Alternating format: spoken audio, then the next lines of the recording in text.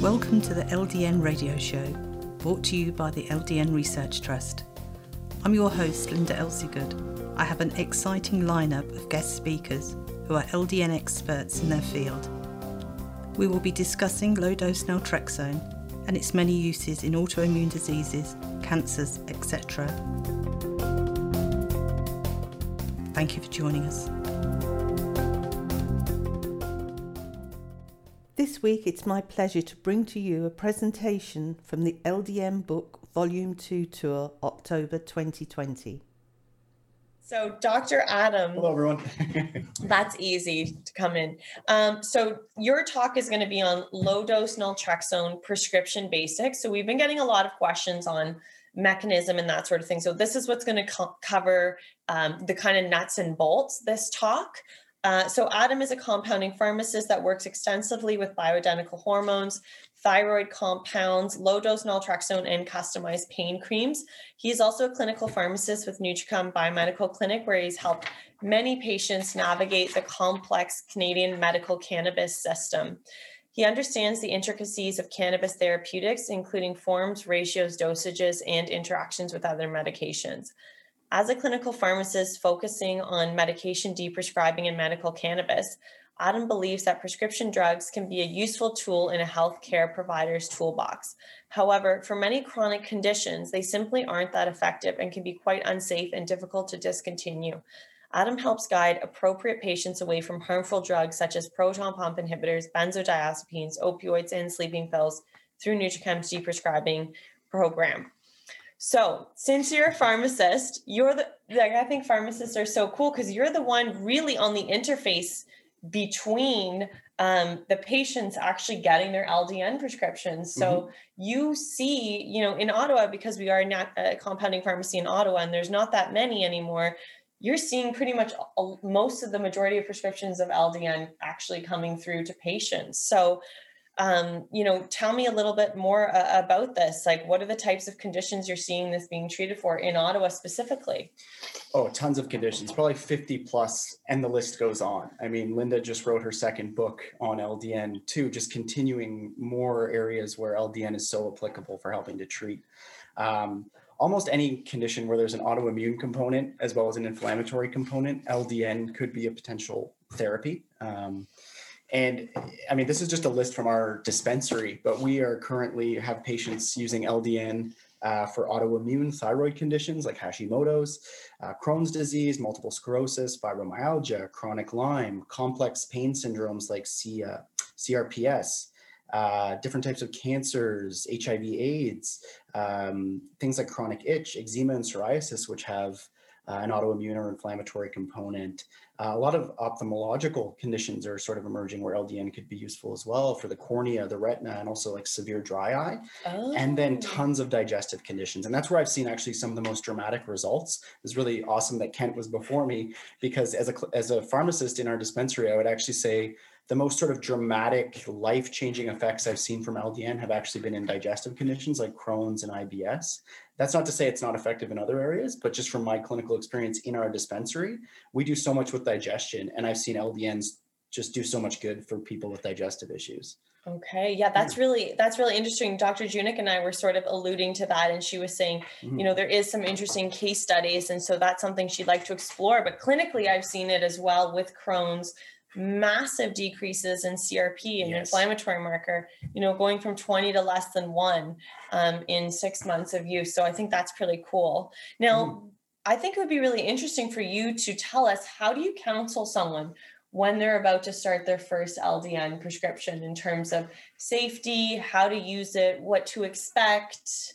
Yeah, so I'm a patient. Yeah, so I'd actually start with how we dose it, because there's sort of a standard way that we titrate up the dose. You want to build up the dose in most patients. And if you want to share my slides, I just have a couple of sort of mock prescriptions. Yeah, and if you just go to the first slide there. Okay. You go to the first one. So we sort of have two general protocols that are actually pretty similar that we typically will use for building up low-dose naltrexone in our patients. So if patients are very, very sensitive, or if they have an autoimmune condition, many allergies or sensitivities, they tend to react to a lot of medications or react to supplements. We go with more sort of the low and slow approach. So this would be what you're seeing on the screen right now. So this is actually very similar to the actual prescriptions we would see right in our dispensary. I would actually get this from a prescriber, and it would just say LDN or low dose naltrexone. You're going to take 0.5 milligrams by mouth once daily, and we typically do it at bedtime because clinically it tends to get a little bit better results when you take it at bedtime. And Junick talked about that as well, that pulsatile effect that it has. Exactly. So we like it at bedtime. We clinically do see better effects when they take it at bedtime.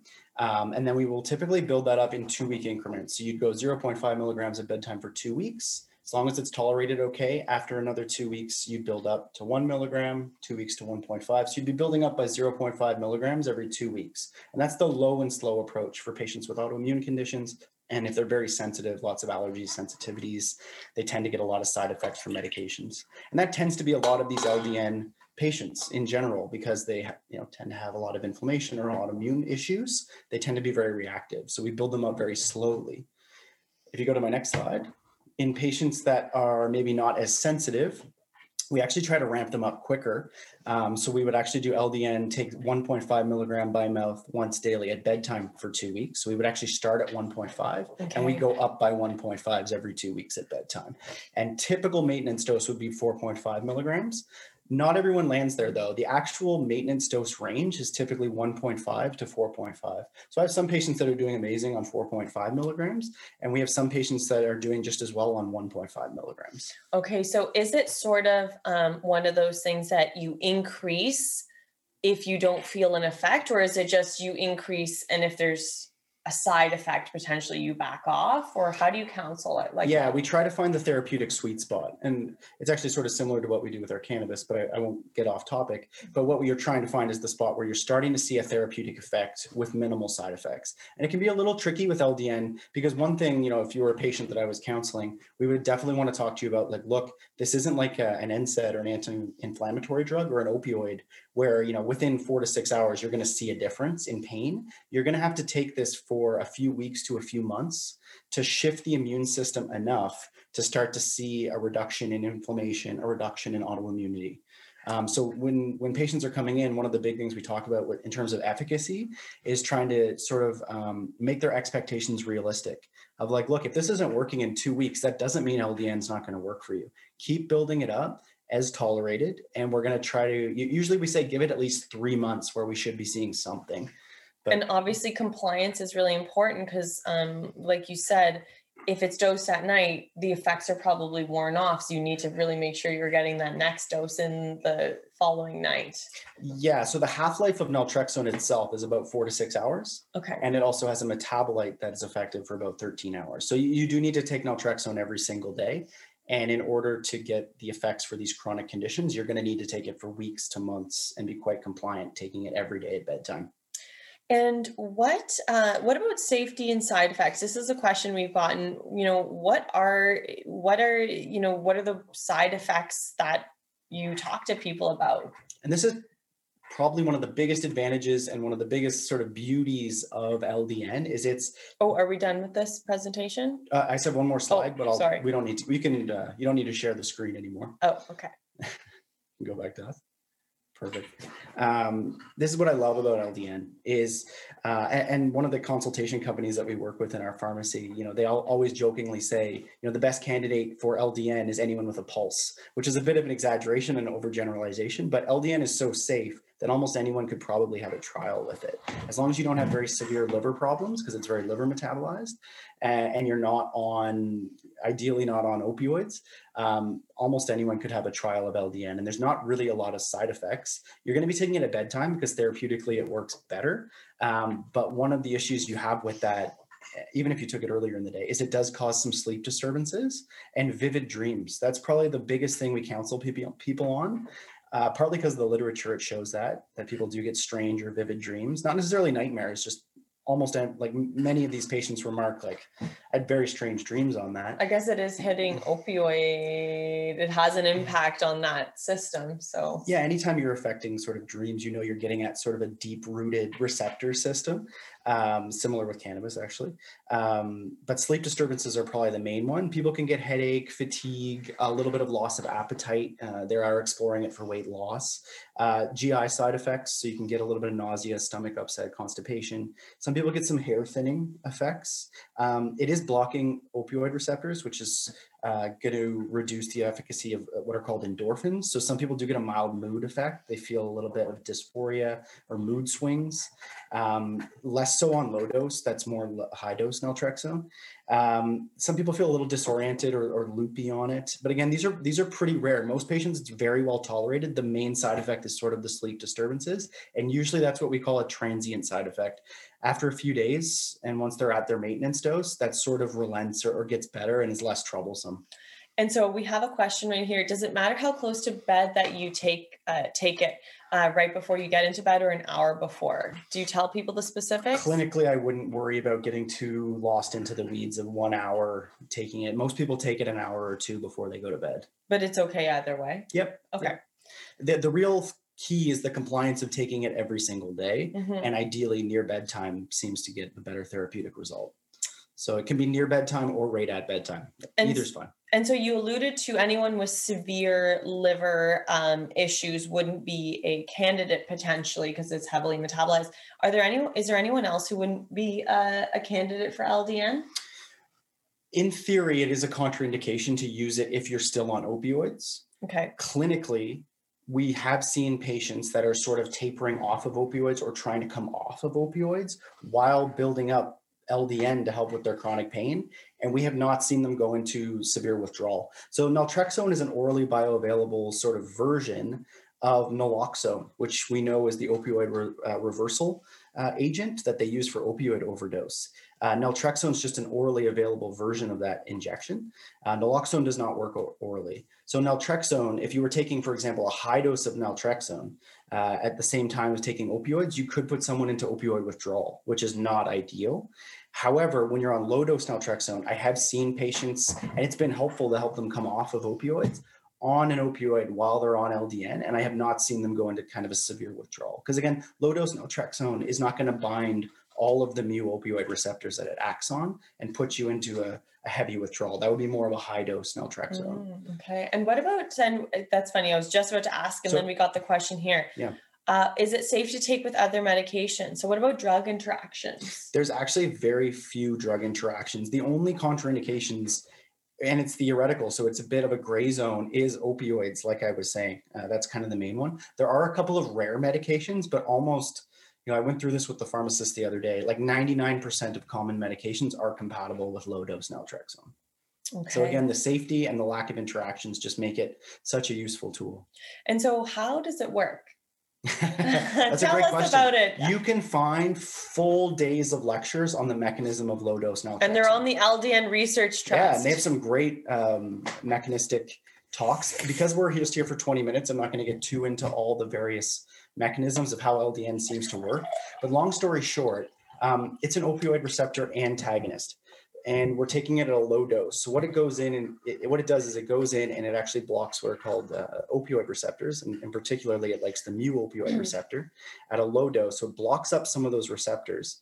And in doing so, you block what are called your endogenous endorphins. So your endorphins, you've probably heard of endorphins with exercise or the runner's high, things like that. They help you feel good and they regulate things like the immune system. They regulate a lot of things. But when you use naltrexone, you temporarily block those opioid receptors so the endorphin can't get in there. When the endorphin can't get in there, your body, this is what's called a positive feedback mechanism. Your body goes, oh, well, we're making all these endorphins, but we're not getting the endorphin effect that we're used to now that this drug is there. We're going to make more endorphins. This is your body talking. And when you upregulate endorphins, that has very positive effects on the immune system. And you can start to regulate your immune system better. You'll see inflammation come down. You'll see autoimmunity come down. You'll see better tissue repair. You'll see reduction in inappropriate cell proliferation or growth, which is cancer. So if you pull up my slide, I sort of summarize this. And this is a very oversimplified mechanism for LDN. Which is what we want for today. Which is all we want for today. We could probably do a full 2 hours just on all the proposed mechanisms of LDN. But this is sort of a summary slide that I like to go to, that I put together, that sort of breaks it down for the general public. So low-dose naltrexone leads to upregulation of endogenous endorphins. That's kind of, I think, one of the pathways that does a lot of the help. Can you just go back to that? Oops, sorry. What happened here? There we go. So I think of the upregulation of the endogenous endorphins sort of as the pathway that does a lot of the heavy lifting. And that leads to the reduced autoimmunity and improved immune function. So we see that reduction in autoimmunity. You get a reduction of inflammatory cytokines through LDN. And a lot of that seems to be through things like certain receptors in the immune system. And that leads to reduced inflammation.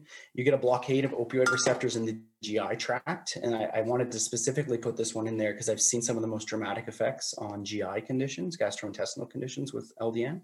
And you see an improvement in those gastrointestinal conditions. Could you just, sorry.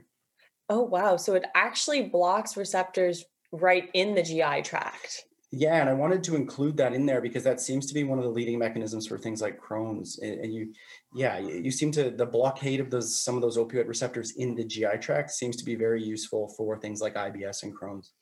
And it also improves the regulation of T cells in your immune system called Treg, and also these specific ones that they've investigated called Th17, which leads to the inhibition of inappropriate growth of cells, which is basically cancer. So you get reduction in certain types of cancer cell growth.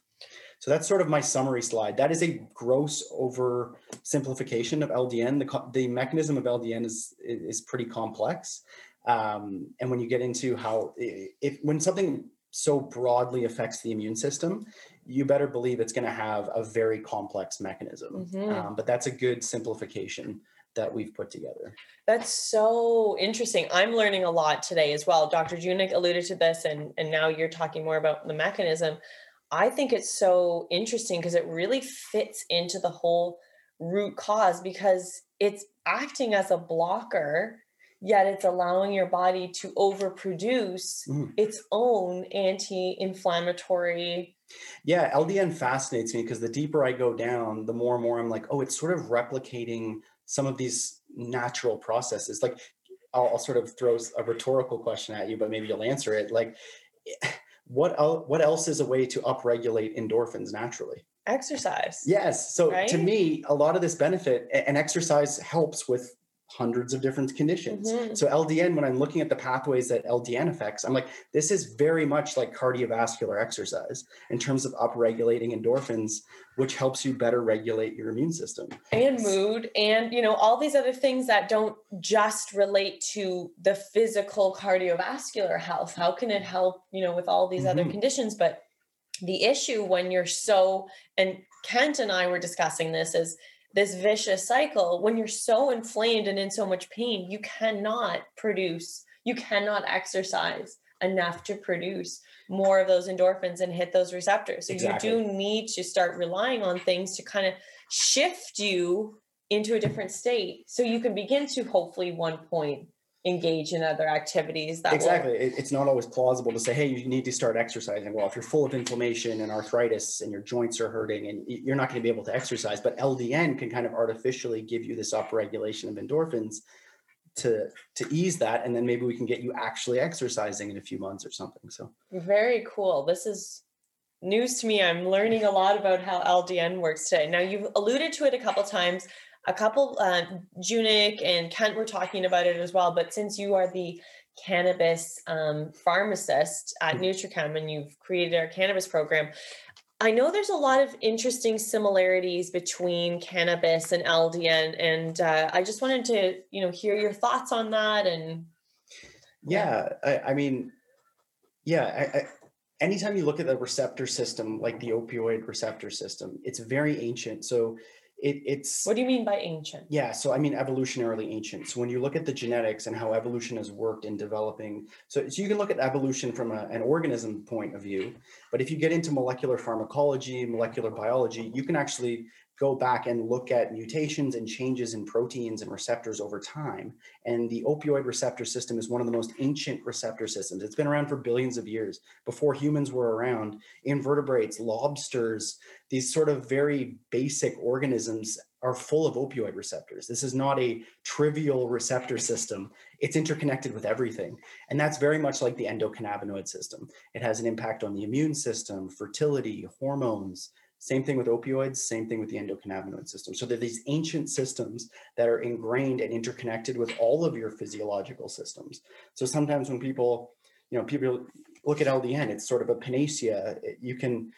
I never know how to pronounce that. Panacea, I don't know. Panacea. I said panacea it's too. It's a cure-all, or it seems to have these almost too good to be true properties of like, oh, it works for hundreds of different conditions. Well, it's kind of like cannabis in that it's affecting this receptor system that has these hugely broad effects on the immune system, inflammation, hormones. Like there's just these such widespread effects. So I see a lot, I work a lot with cannabis, but when I study LDN and I see what you can do with the opioid system, I'm like, this is very similar. You're dealing with these like deeply, deeply, deeply ingrained systems in your body that are very evolutionarily ancient and have such widespread effects. So they are different in their mechanisms, the deep sort of nitty gritty mechanisms, but they're similar in that they're very old, very important, and they can work for a lot of different conditions.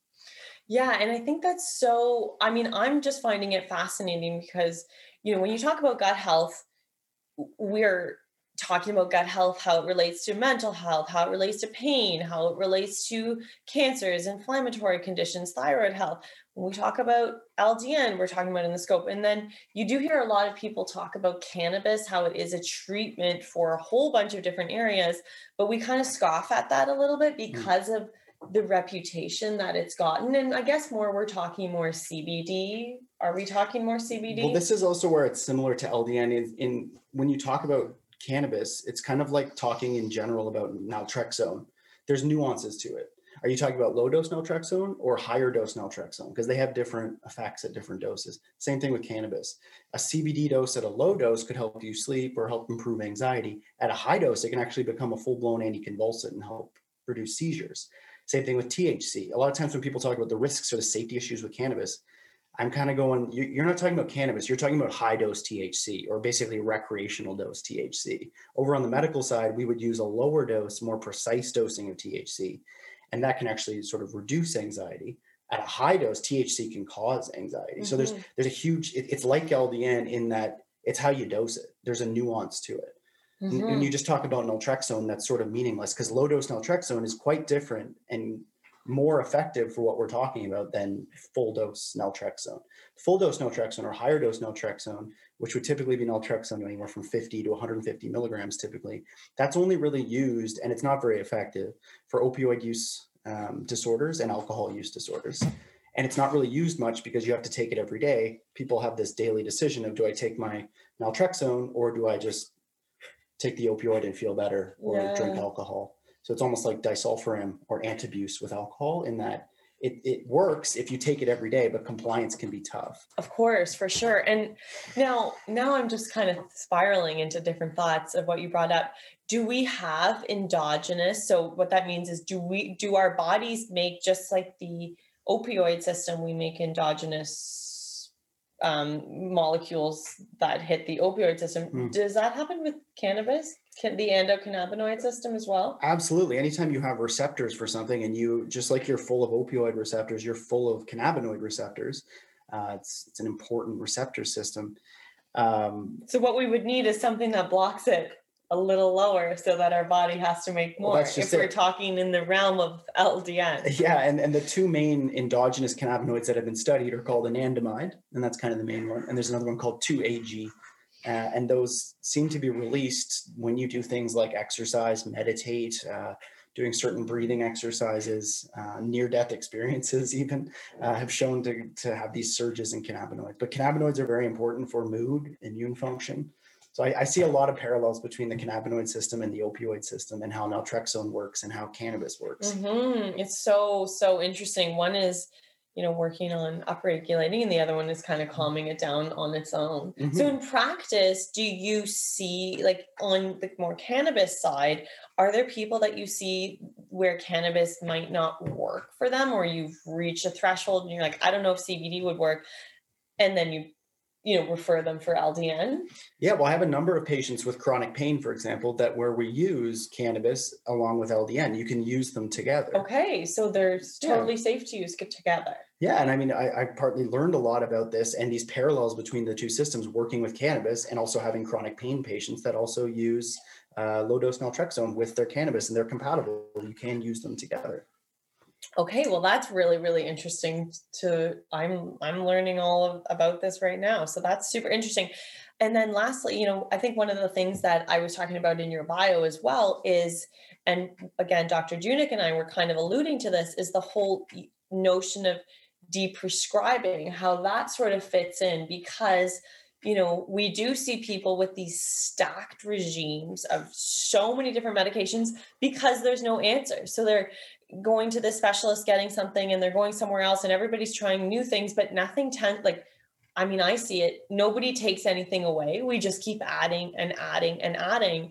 And so when you bring something like LDN in and there are results and people are feeling better with pain, a lot of the time, I don't know if you see it, but I do see a lot of side effects kind of inhibiting the growth that we can have and the progress that you can make with a patient, because they're very, very powerful, but it's very difficult to get them off of some of these medications. So that's something that you do as well.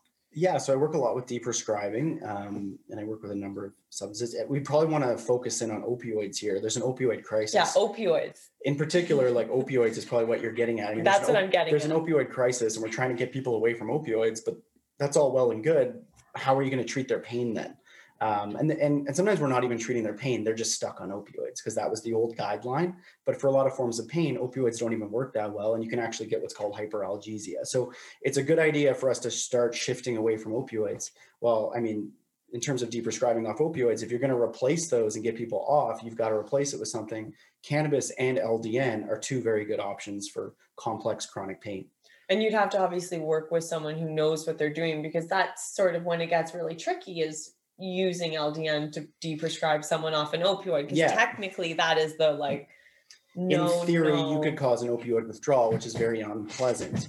In clinical practice, we have not seen it, and we do have patients where we actually have seen them cross taper as they gradually bring up that LDN. We want them slowly coming off of the opioid, but ideally we don't want you on an opioid with LDN, because you've got two drugs sort of fighting each other. You're taking a drug and then you're taking another drug to block the effects of that drug. That's never really ideal. Right. But when someone's coming off an opioid, you can't just tell them to stop. They're going to go into withdrawal anyway. So you've got to taper that gradually. And in the meantime, we can titrate up LDN and have them use LDN for their chronic pain or autoimmunity over time.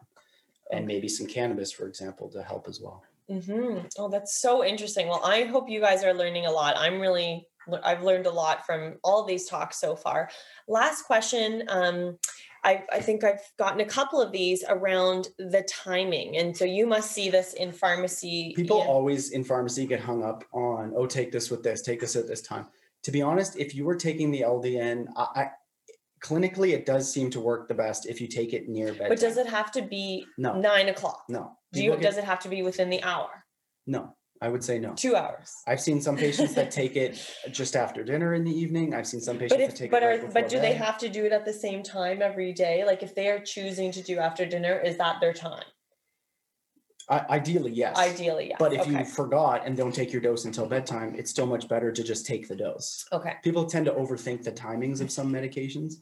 LDN's pretty easy. Take it in the evening near bedtime, ideally around bedtime. Ideally, same time every day. If you forget it, still take it, even if it's an hour or two later. Okay. It's still going to have just get it in your system, basically. But I mean, try and take it at the same time every night around there. Yeah, of course. That's the take-home message. Yes. Okay. Excellent. Well, thank you so much. That was a great talk. Thank you. Any questions or comments you may have, please email me, Linda, Linda, @ldnrt.org. I look forward to hearing from you. Thank you for joining us today. We really appreciated your company. Until next time, stay safe and keep well.